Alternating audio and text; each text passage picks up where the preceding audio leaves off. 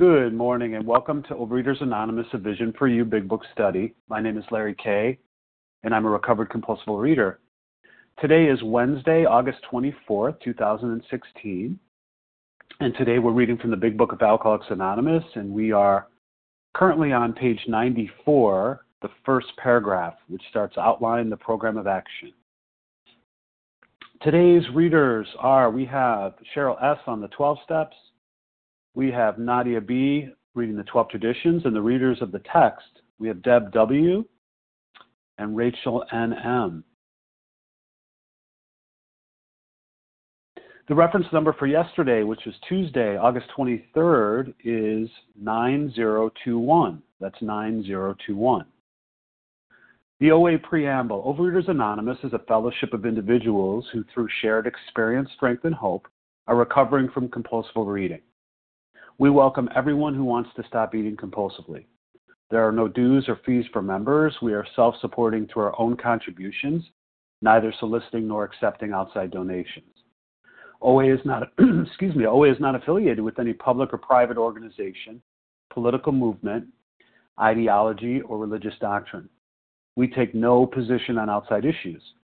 Our primary purpose is to abstain from compulsive eating and compulsive food behaviors, and to carry the message of recovery through the 12 steps of OA to those who still suffer. Our sole purpose, OA's fifth tradition states, each group has but one primary purpose, to carry its message to the compulsive overeater who still suffers. At A Vision for You Big Book Study, our message is that the people who suffer from compulsive overeating can recover through abstinence in the practice of the 12 steps and 12 traditions of Overeaters Anonymous. I'll now ask for Cheryl S. to read the 12 steps. Good morning, Cheryl. Good morning, Larry. Thank you so much. Can you hear me? I can. Great. Cheryl S. from Maryland. I'm grateful today, recovered compulsive overeater. 1, the 12 steps of Overeaters Anonymous. 1, we admitted we were powerless over food, that our lives had become unmanageable. 2, came to believe that a power greater than ourselves could restore us to sanity. 3, made a decision to turn our will and our lives over to the care of God as we understood Him.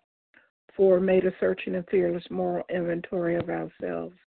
5, admitted to God, to ourselves, and to another human being the exact nature of our wrongs.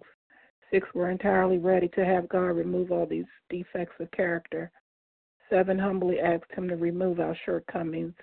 8, made a list of all persons we had harmed and became willing to make amends to them all. 9, made direct amends to such people wherever possible, except when to do so would injure them or others. 10, continued to take personal inventory, and when we were wrong, promptly admitted it. 11, sought through prayer and meditation to improve our conscious contact with God, as we understood Him, praying only for knowledge of His will for us and the power to carry that out. 12, having had a spiritual awakening as a result of these steps, we try to carry this message to compulsive overeaters and to practice these principles in all our affairs. Thank you very much for allowing me to do service. Thank you, Cheryl. Let me now ask Nadia B. to read traditions, the 12 traditions. Nadia? Good morning, Larry. Good morning, everyone. This is Nadia B., grateful, recovered, compulsive overeater in Connecticut. The 12 traditions. 1, our common welfare should come first. Personal recovery depends upon OA unity. 2, for our group purpose, there is but one ultimate authority, a loving God, as He may express Himself in our group conscious. Our leaders are but trusted servants. They do not govern. 3, the only requirement for OA membership is a desire to stop eating compulsively. 4, each group should be autonomous except in matters affecting other groups or OA as a whole. 5, each group has but one primary purpose, to carry its message to the compulsive overeater who still suffers. 6, an OA group ought to never endorse, finance, or lend the OA name to any related facility or outside enterprise. These problems of money, property, and prestige divert us from our primary purpose. 7, every OA group ought to be fully self-supporting, declining outside contribution. 8. Overeaters Anonymous should remain forever non-professional, but our service centers may employ special workers. 9. OAS as such ought to never be organized, but we may create service boards or committees directly responsible to those they serve. 10. Overeaters Anonymous has no opinion on outside issues, hence the OA name ought to never be drawn into public controversy. 11. Our public relations policy is based on attraction rather than promotion. We need always maintain personal anonymity at the level of press, radio, films, television, and other public media of communication. And 12. Anonymity is the spiritual foundation of all these traditions, ever reminding us to place principles before personalities. Pass. Thank you, Nadia. Okay, how our meeting works. Our meeting focuses on the directions for recovery described in the Big Book of Alcoholics Anonymous. We read a paragraph or two from the literature, then stop and share on what was read. Anyone can share, but we ask that you keep your sharing to the topic and literature we're discussing, and that you keep your share to approximately 3 minutes. Singleness of purpose reminds us to identify as compulsive overeaters only. Our abstinence requirement for moderators is 1 year, and for readers is 6 months. There is no abstinence requirement for sharing on topic. This meeting does request that your sharing be directly linked to what was read. We are sharing what the directions in the Big Book mean to us. To share, press star 1 to unmute. Once you're done sharing, let us know by saying pass, then press star 1 to mute your phone. In order to have a quiet meeting, everyone's phone except the speaker should be muted. So today we're going to resume our Big Book study, and we are currently on page 94, the first paragraph, which starts, outline the program of action. And I'm going to ask Deb W. to get us started here. Deb, good morning. Good morning, Larry. Can you hear me well? I can, Deb. You bet. Okay, great. This is Deb W. recovered in Oklahoma. Okay, so outline the program of action, explaining how you made a self-appraisal, how you straightened out your past, and why you are now endeavoring to be helpful to him. It is important for him to realize that your attempt to pass this on to him plays a vital part in your own recovery. Actually, he may be helping you more than you're helping him. Make it plain he is under no obligation to you, that you hope only that he will try to help other alcoholics when he escapes his own difficulties. Suggest how important it is that he place the welfare of other people ahead of his own. Make it clear that he is not under pressure, that he needn't see you again if he doesn't want to. You should not be offended if he wants to call it off, for he has helped you more than you have helped him. If your talk has been sane, quiet, and full of human understanding, you have perhaps made a friend.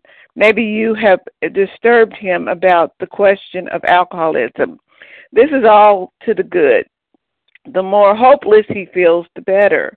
He will be more likely to follow your suggestions. And so I guess I started out this first paragraph. This first sentence really has 3 steps in it. Okay, so I'm outlining the program of action first, and then I'm explaining how I made a self-appraisal, and then how I straightened out my past. Oh, and then how I'm endeavoring to be helpful to him. So there's about 4 different instructions there. And so outline the program of action. I probably, I would probably give a little of my history, so I'd probably switch that around again.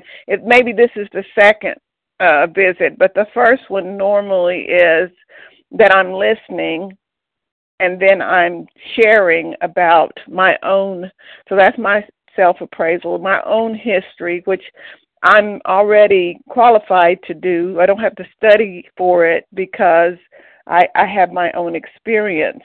And then it says outline the program of action. And so the program of action is, to me, just briefly, is explaining the allergy of the body and the obsession of the mind, and then I may go to the next step.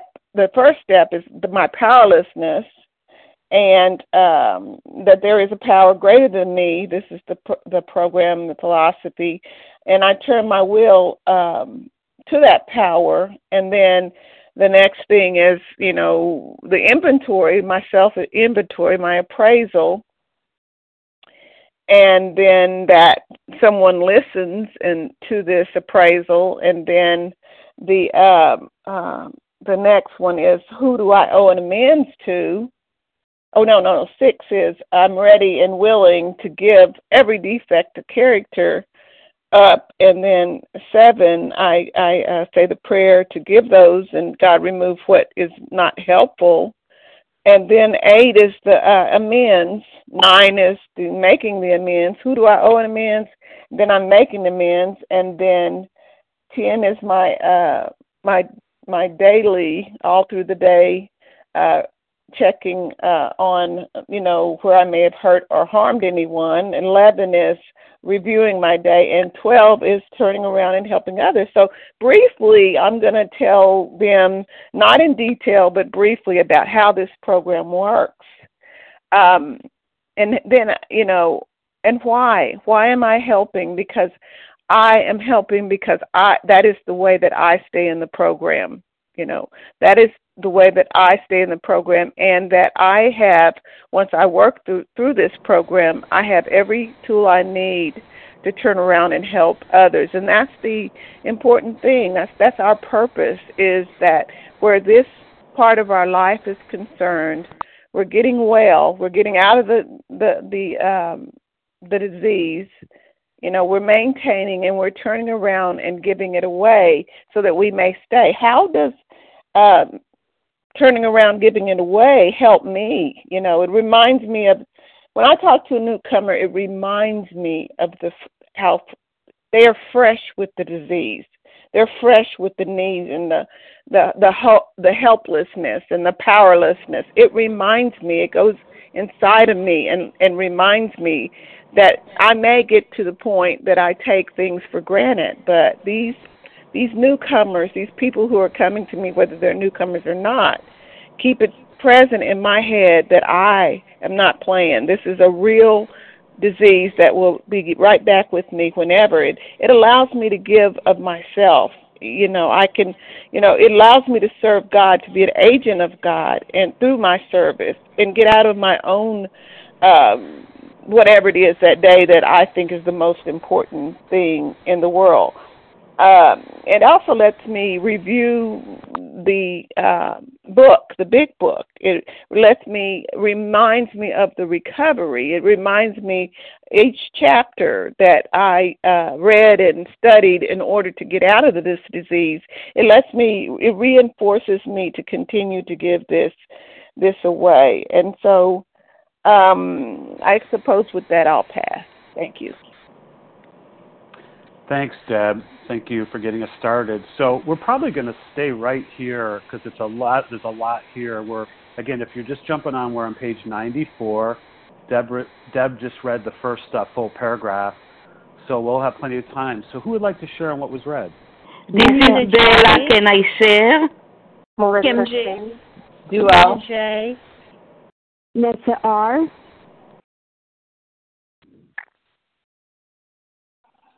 Okay, I'm sure. Anita. Okay, let me tell you who I have here so far. I heard Bella, heard Melissa, Kim, Nessa, Janice, Anita. There was someone in between there. Duo. Thank you, Du. Who else? Come on, I left somebody out. All right, we'll go with this first round. So I have Bella, Du, Melissa, Kim G, Nessa. I thought I heard Janice. I met Janice. I don't know if I heard you or not, but I thought I did. And Anita. So let's go with Bella. Good morning, Bella. Good morning. Wow. Larry, you are wonderful how you got all these names. Good morning, everybody. My name is Bella G, and I am a thankful recovered compulsive overeater. Thank you, Laurie, for doing this service, and thank you very much, everybody on the line. Wow, such a wonderful, wonderful paragraph. How you straightened out your past. Yes, this is a wonderful program that gave me the tools not to forget the past and not to ignore the past, and to live with peace and in a peaceful way with the past. This is the program that gave me the opportunity to be responsible. Yes, I can be responsible and not to stay with all those resentments from my past. Yes, I have the tools. By living the 12 steps one day at a time, I learned to take responsibility and to learn and to look what is my part in all those resentments from the past, and to learn what was my part in those behaviors. And by living the 12 steps, I was able to see that I lived according to wrong beliefs. So thank you, God, I changed my beliefs, and I was able to see what I was wrong, when I was wrong, and how can I change it. And today, thank you, God, I can talk about my past, not with resentment, not with anger, not with self-pity. Today, I know exactly what is my part and how I can change it now to live better and to make a better present by being connected to a higher power that I call him God, that accepts me and believes in me. Thank you for letting me share, and I pass. Thank you, Bella. Okay, next we have Dew, followed by Melissa. And if you're not Dew, if you'd be kind enough to mute your phone. Dew, good morning. Good morning, Larry. Good morning, Vision for You. Thank you very much. Good morning. I'm Dew, recovered compulsive overeater from New York. This is a wonderful paragraph. I missed the opportunity to share about this. And what I see here is two things. One, the role that I play as a recovered person, that I get to help someone else now. And it just brought up, this little poem that my friend always says. She says, you cannot teach what you don't know. You cannot lead where you don't go. You cannot be what you're not. You cannot give what you ain't got. And, it reminds me that before I can pass this message on to anyone else, I need to get it first. And I need to go through the process myself. I need to know what that looks like. It says, outline is a program of action, explaining how you've done this self-appraisal. Well, I did that in the steps. I went through step 1 where I made the conclusion. I went through step 2, got a higher power because I'm not going to do this on my own. I went through step 3. I turned it over to the higher power. I did a self-appraisal in step 4. I turned it over to someone else in step 5. I made those connections. I looked at my character defects in step 6. I turned it over again to higher power in step 7. And 8 and 9, I did the work. I cleaned up my relationships with people. And then 10, 11, and 12, I continue to maintain those relationships with God, myself, and others. And, at this point in time, it's saying, now you turn your attention to another person, and who are these people? The people that need help, the people that are really in destitute, the people that are really hopeless. And why am I addressing them? Because they need it just like I do. They need this program just like I do. And the best part is, I'm not going to convince them. It says the greatest motivator to effectuate any change is the disease itself. The disease will bring them to their knees. And when they're at their knees, that is the best place to be. Because at that point, they'll be willing to hear what you have to say. See, if someone's not ready, I'm not going to try to convince them. This program is about offering what we have to offer, being that example to them, being what we are, being the replica of what that looks like to be happy, joyous, and free. And one of the things that I'll conclude with this, is that when they're at this place, what I want to offer to them also is, out of gratitude, what can they do? They can recover and then pass this on yet to someone else. You see, that's the gratitude. That's where it comes back to, bringing it back full circle, where we keep this repetitious cycle going. And with that, I pass. Thank you, Du. Okay, we have Melissa next, followed by Kim. Melissa, good morning. Hi, good morning, Larry. Good morning, everyone. It's Melissa C., recovered compulsive overeater in New York. And, I outline my program of action at this point. For me, it kind of means I don't go into depth completely about what it is. I do say, like, I did a self-appraisal, straightened out my past. But I do discuss why I'm trying hard to be helpful, and I make it clear that, my attempt to share my recovery is the only way I can keep my recovery. The people that I'm looking to help me really more than I help them, and this is the truth. The more that I reach out and share my program, the stronger my program grows. I used to worry so much if I was doing this sponsor thing or this reaching out thing good enough.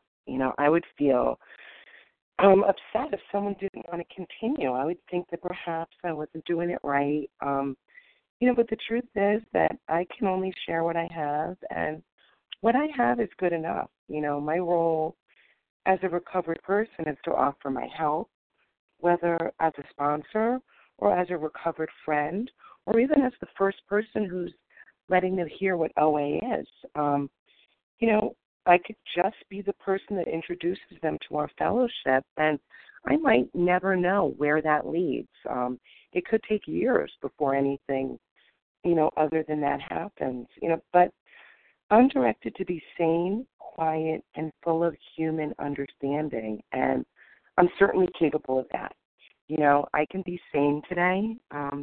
With all the insanity around me, there is so much food and diet insanity around me, and I'm no longer crazy. I was away for the weekend, and I saw the insanity in full force. I was at an Amish buffet, and you need only look there to see crazy. My disease I saw alive and well. There's morbidly obese people, hardly able to move, were all around me, piling their plates high, going back for more and more. I can be quiet here. I was sitting at a table with other people who may or may not have what I have, but I don't have to scream and carry on. I can talk about my solution with a calm demeanor. I'm not trying to sell a product or manipulate, and I'm full of understanding. Yes, I understand completely. I can relate in a human, loving way, human to human. But even in this sane, quiet, and understanding way, when given the chance, I have to emphasize the hopelessness of my disease. I should not shy away from disturbing my prospect and driving home the hopelessness. It's this hopelessness that can cultivate willingness. That's what it's been for me. I needed to be hopeless before I was willing. And hopelessness, and then next to it, you can see the solution. Thank you. With that, I'll pass. Thanks, Melissa. Okay, we have Kim next, followed by Nessa. Kim, good morning. Good morning, Larry. Good morning, everyone. I'm going to kind of use Melissa as a springboard to what I was going to share. So it says, maybe you have disturbed him about the question of alcoholism. This is all to the good. The more hopeless he feels, the better. He'll be more likely to follow your suggestion. Because let me tell you, step one sucks. It just sucks. Basically step one is that I have a body that doesn't let me eat safely, and I have a mind that convinces me it's okay to eat. And I also want to get people into this chapter like, I don't know how to do this. I've had the spiritual awakening, yes, but how do I do it? And the wonderful thing is we don't have to figure it out.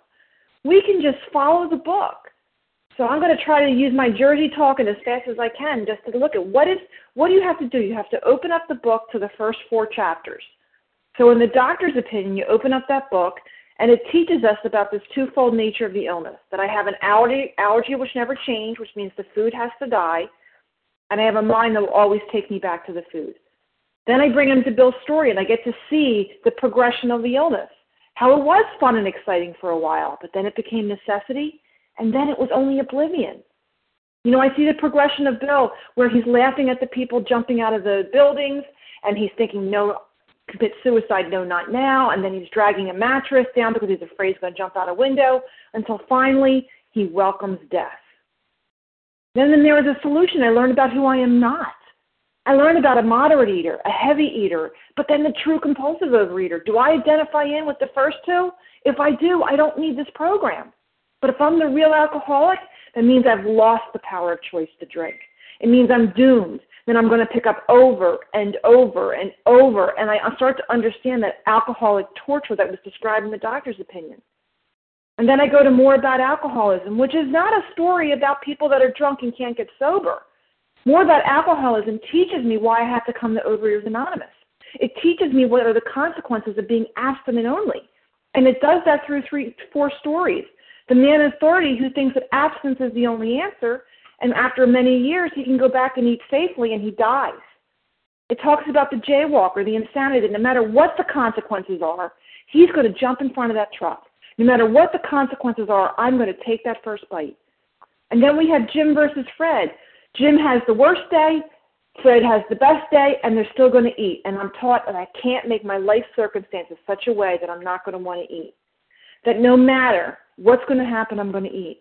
What these chapters teach me is the desperation and the hopelessness.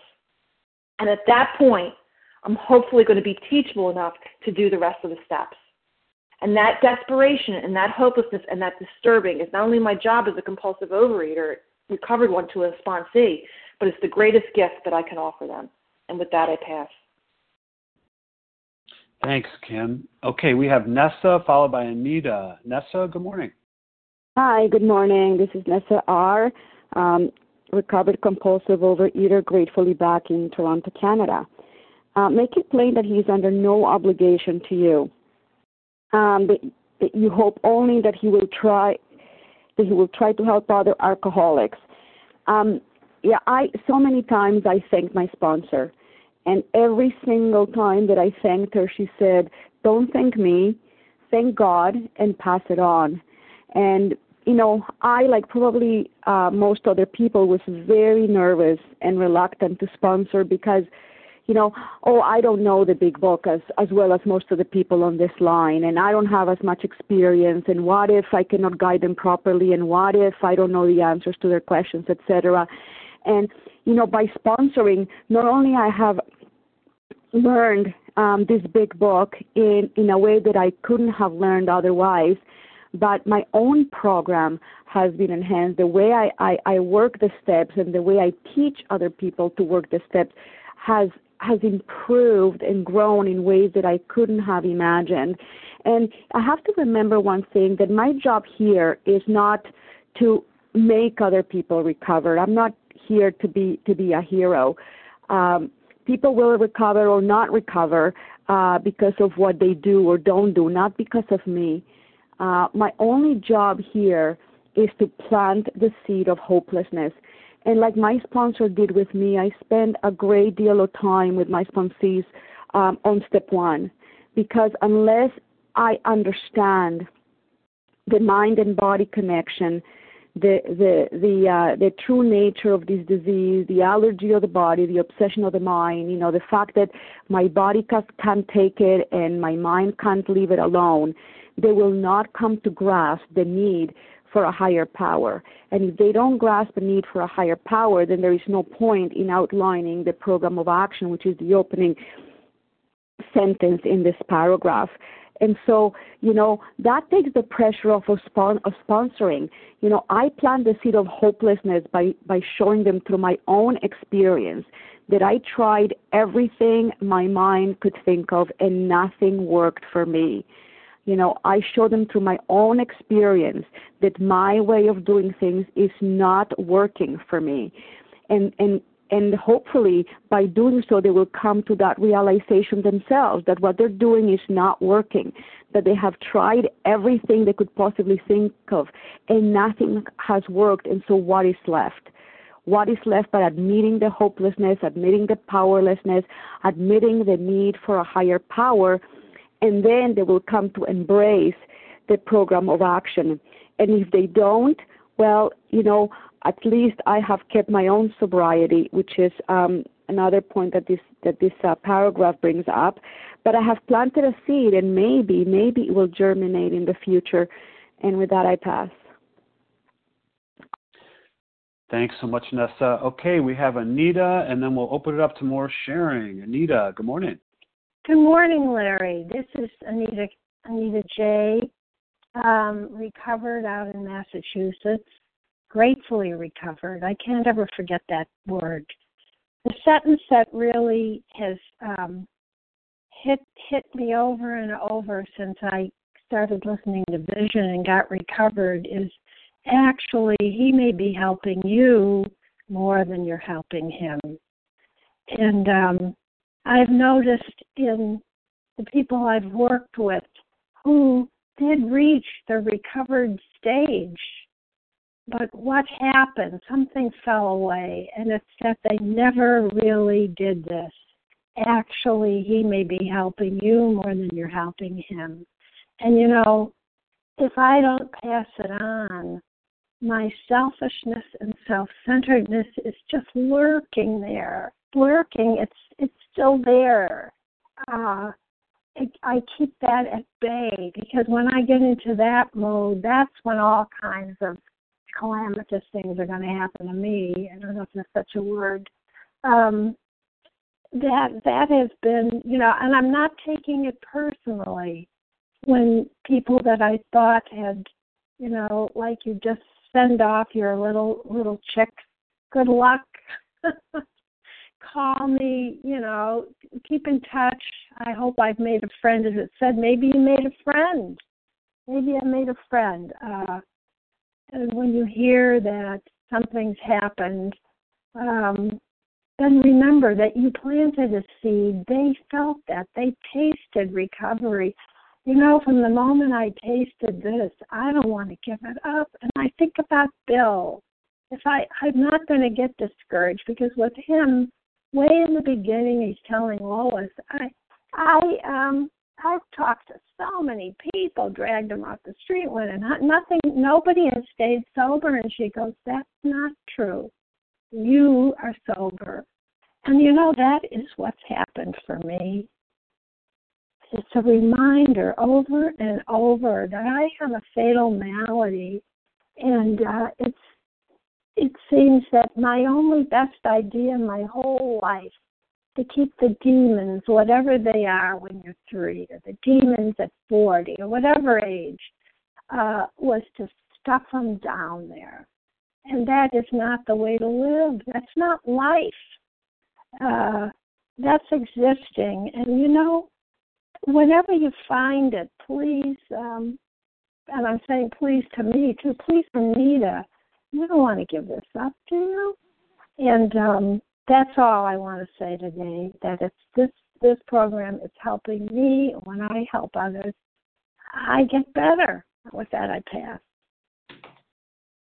Thank you, Anita. Okay, just if you're just jumping on the line, we're on page 94, reading the first full paragraph. A lot there. So who else would like to share on what was read? Tina S.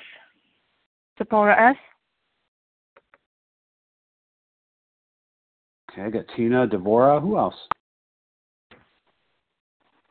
Julie I. Julie. Anybody else? Leah M. And Leah.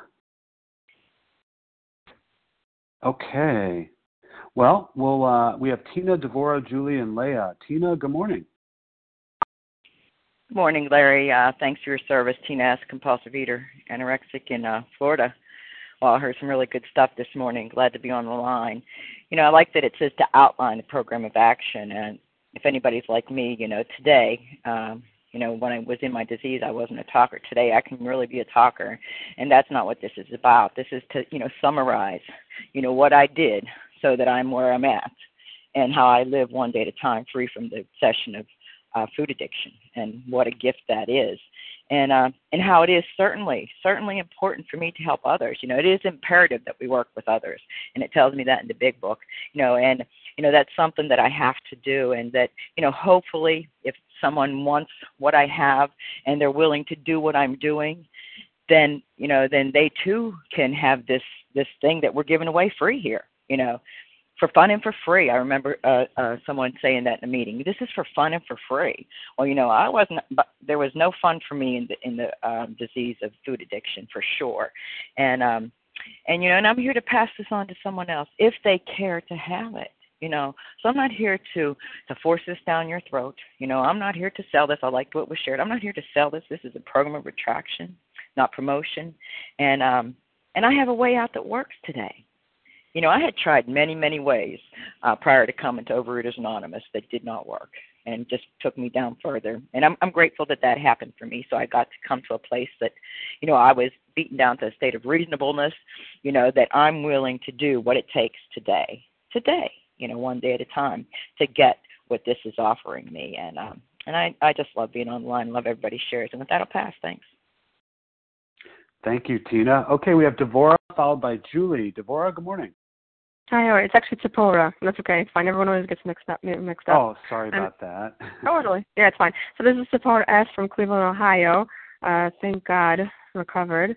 So the line that I like is, it is important for him to realize that your attempt to pass this on to him plays a vital part in your own recovery. And later I also like it how it says, make it clear that he is not under pressure, that he needn't see you again if he doesn't want to. And you should not be offended if he wants to call it off, for he has helped you more than you have helped him. So to me, what this speaks to me is another opportunity to just work on humility. It keeps their ego in check because I'm not controlling the outcome of their recovery. My job is just to spread the message to others and to try to be useful to others. And I'm just getting outside of my selfish self. I'm trying to get outside of myself and give to them in any way I can and spread the message in any way I can. And whether they recover or not, that's not up to us. We're just messengers. And sometimes once we reach recovery, we could fall into the trap of, feeling invincible, feeling, oh, wow, that's it, I'm recovered. And we forget a little bit where we started from and that, we too were lost at a certain point and we needed so much compassion and so much patience. And our sponsors also gave us that time and that love and that compassion. They gave us that time of day. And, in our part, we have to be patient and we have to be loving and we can't be controlling because sometimes, we could fall into a trap of either you're doing this, it's my way or the highway, or let me just try to ram that message through your head so you can get it. Yeah, you are an addict. You are compulsive, It's not up to us. We just have to be a symbol of recovery, and whether they take that message or not, that's for them. It's their journey, and, that's what I wanted to say. I pass. Thank you so much. We have Julie followed by Leah. Julie, good morning. Thank you so much for your service. Thank you, everyone who shared on the line. Such a powerful meeting, and I so appreciate the focus on recovery and the solution.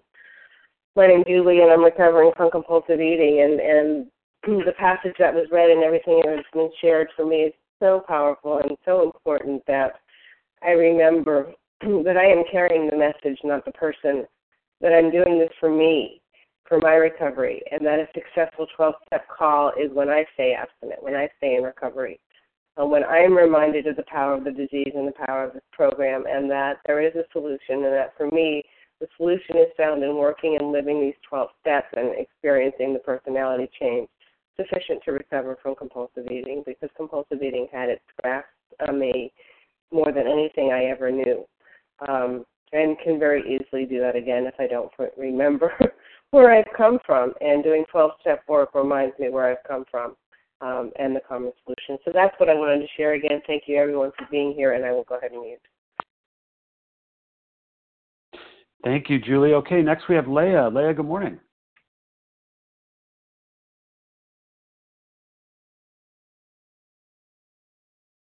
Leah, we can't hear you. Thank you, Larry. Thanks very much. If your talk has been sane, quiet, and full of human understanding, you have perhaps made a friend. Maybe you have disturbed him about the question of alcoholism. This is all to the good.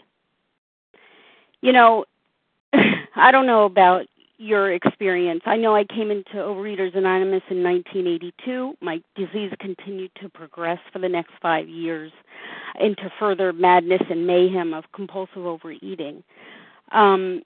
I didn't understand the exact nature of my illness. I did not understand. And, you know, when I got to the point where I was sick and tired of being sick and tired, I could not stand the pain and the suffering of compulsive overeating anymore. I checked myself into a facility, and someone in whom the problem had been solved cracked open this text and brought this text to life for me based on their own experience. They carried a message of depth and weight. They were properly armed with facts about themselves.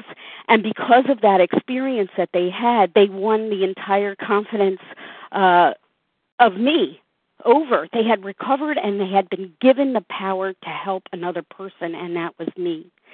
And, you know, through the text, through the chapters, I did become more disturbed.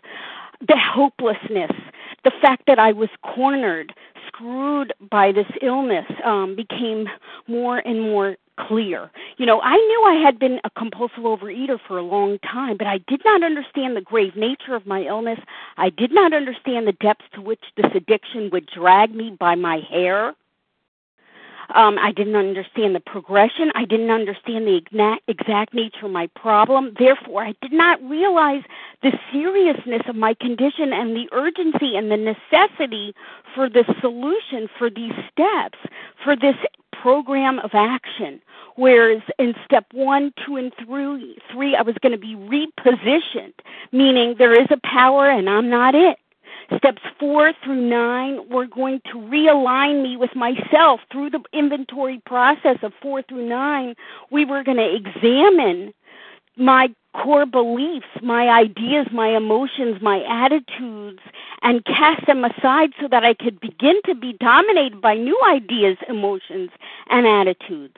And then, of course, in 10, I was going to have a lifetime occupation of this examination and correction of my attitudes, ideas, and emotions. And step 11, I was going to continue to develop and strengthen that relationship with my higher power. And of course, in step 12, we are recovered, and we have been given the power to help another person.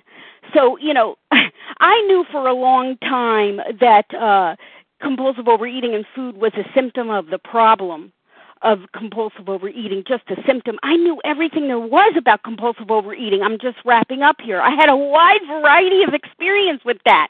What I didn't know prior to January 19, 1987 is how does Leah live in Leah and stay abstinent and recovered. That was where the 12 steps came in. I needed to learn that through another who had experienced that process. And with that, I pass. Thank you. Thank you, Leah. Would anyone else like to jump in and comment on what we read? This is Janice. I'd like to jump in. Okay, Janice, anybody else? All right, maybe I'll jump in after Janice, if that's okay. Janice, good morning. Larry, it's Amy E. I'll jump in. Okay, how about Janice, Amy, and then if there's time, I'll pop in there. Janice, good morning. Well, good morning to you, Larry. This is Janice M., and I'm a grateful, recovered, compulsive overeater. Yes, let me just say something here. First of all, when I talk to a newcomer, somebody coming back or whatever, I talk about, what? I've tried to find the results of my problem in every method that you could think of. I mean, I don't think there's one method. I even went to my husband's a dentist to wire my teeth. But I couldn't stand that because I didn't, after he took the braces off, I would eat. So, I got results from this program of action.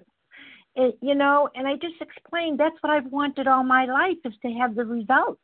What are the results to my problem? That I wouldn't have that thinking. I wouldn't have that obsession of always, when am I going to get the next bite? Where am I going to get it? How am I going to feel better? I wanted to run away from myself.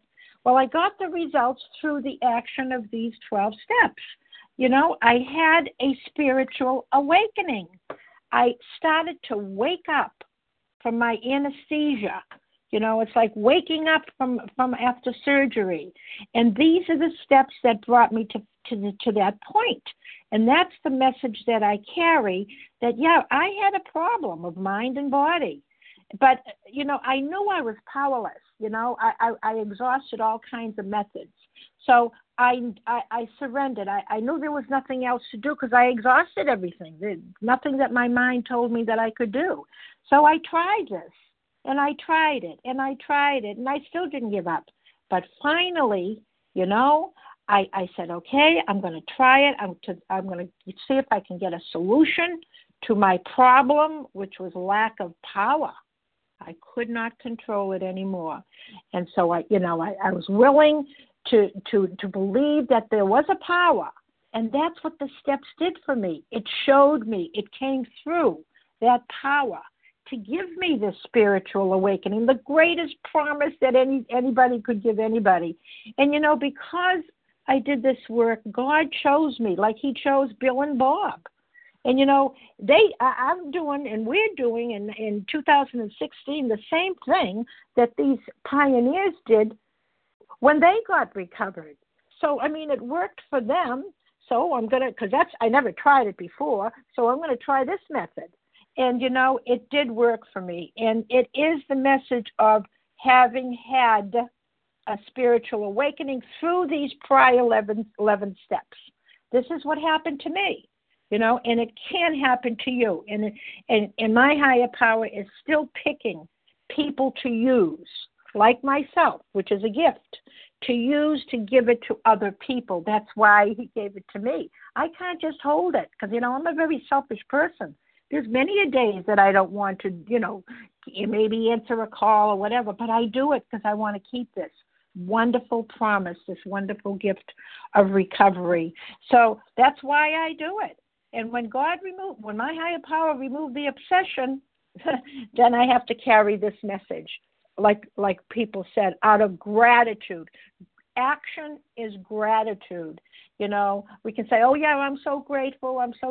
But if you don't do anything about it and show it, it'll be taken away. And with that, I pass. Thanks, Larry, everyone.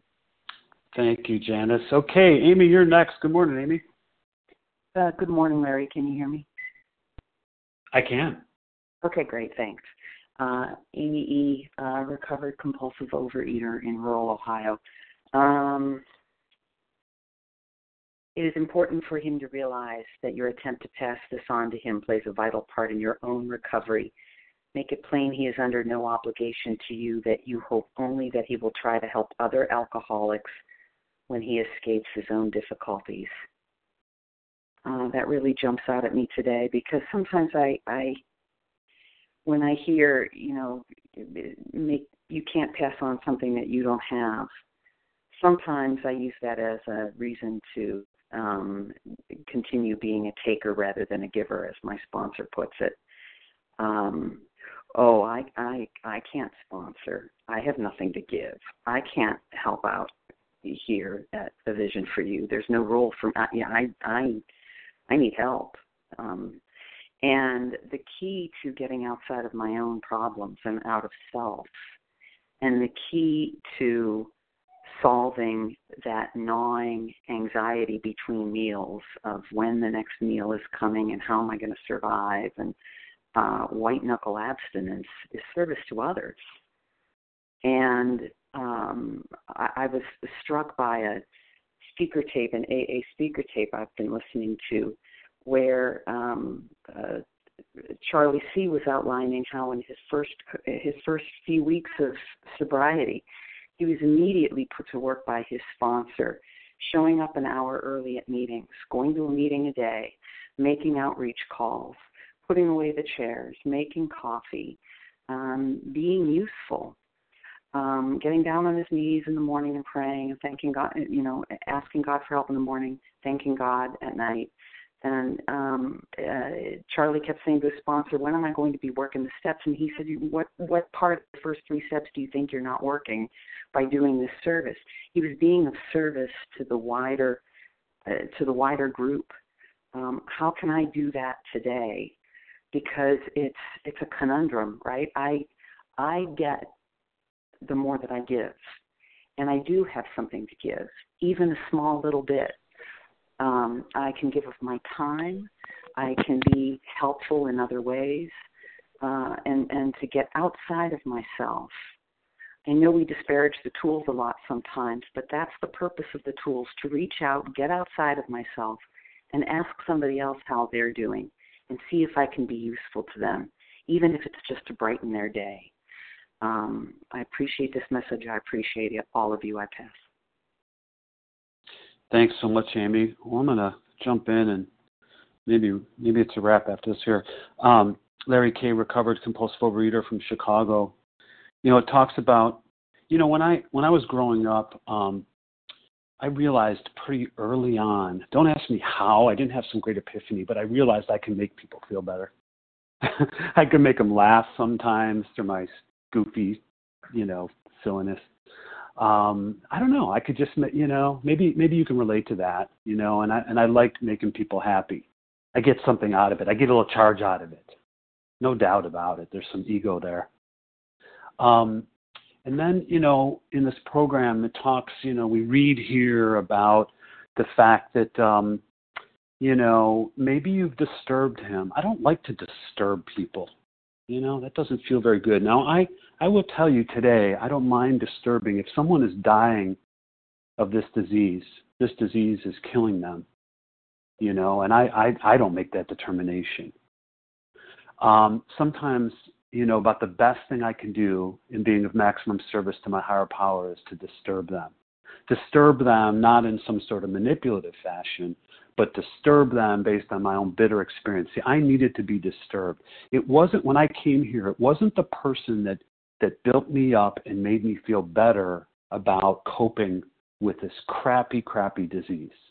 That was not what leveraged and moved me to being willing to take the actions required to get this result.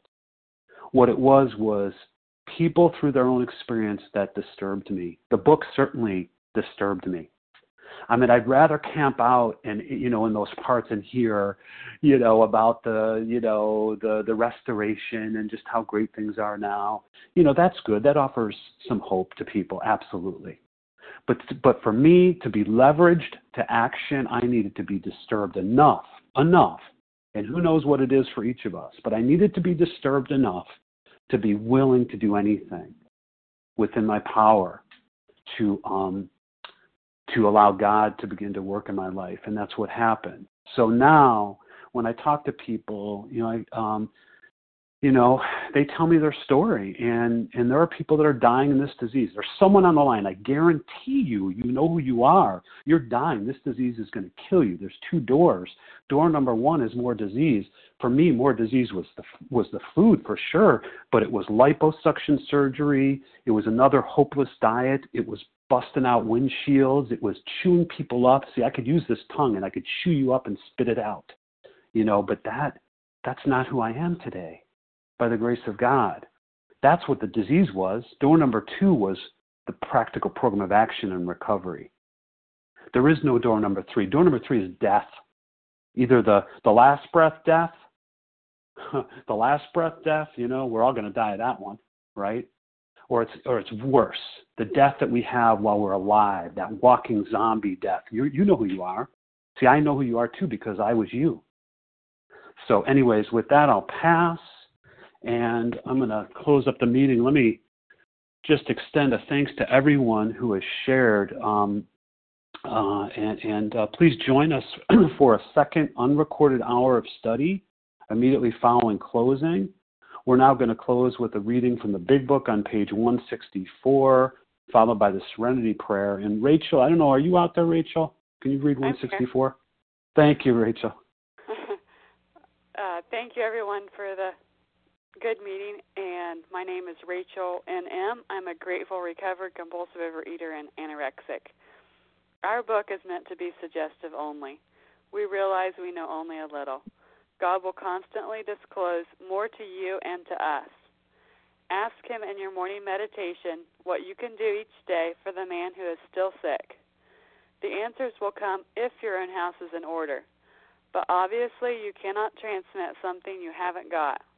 See to it that your relationship with Him is right, and great events will come to pass for you and countless others. This is the great fact for us. Abandon yourself to God as you understand God. Admit your faults to Him and to your fellows. Clear away the wreckage of your past. Give freely of what you find and join us. We shall be with you in the fellowship of the Spirit, and you will surely meet some of us as you trudge the road of happy destiny. May God bless you and keep you until then.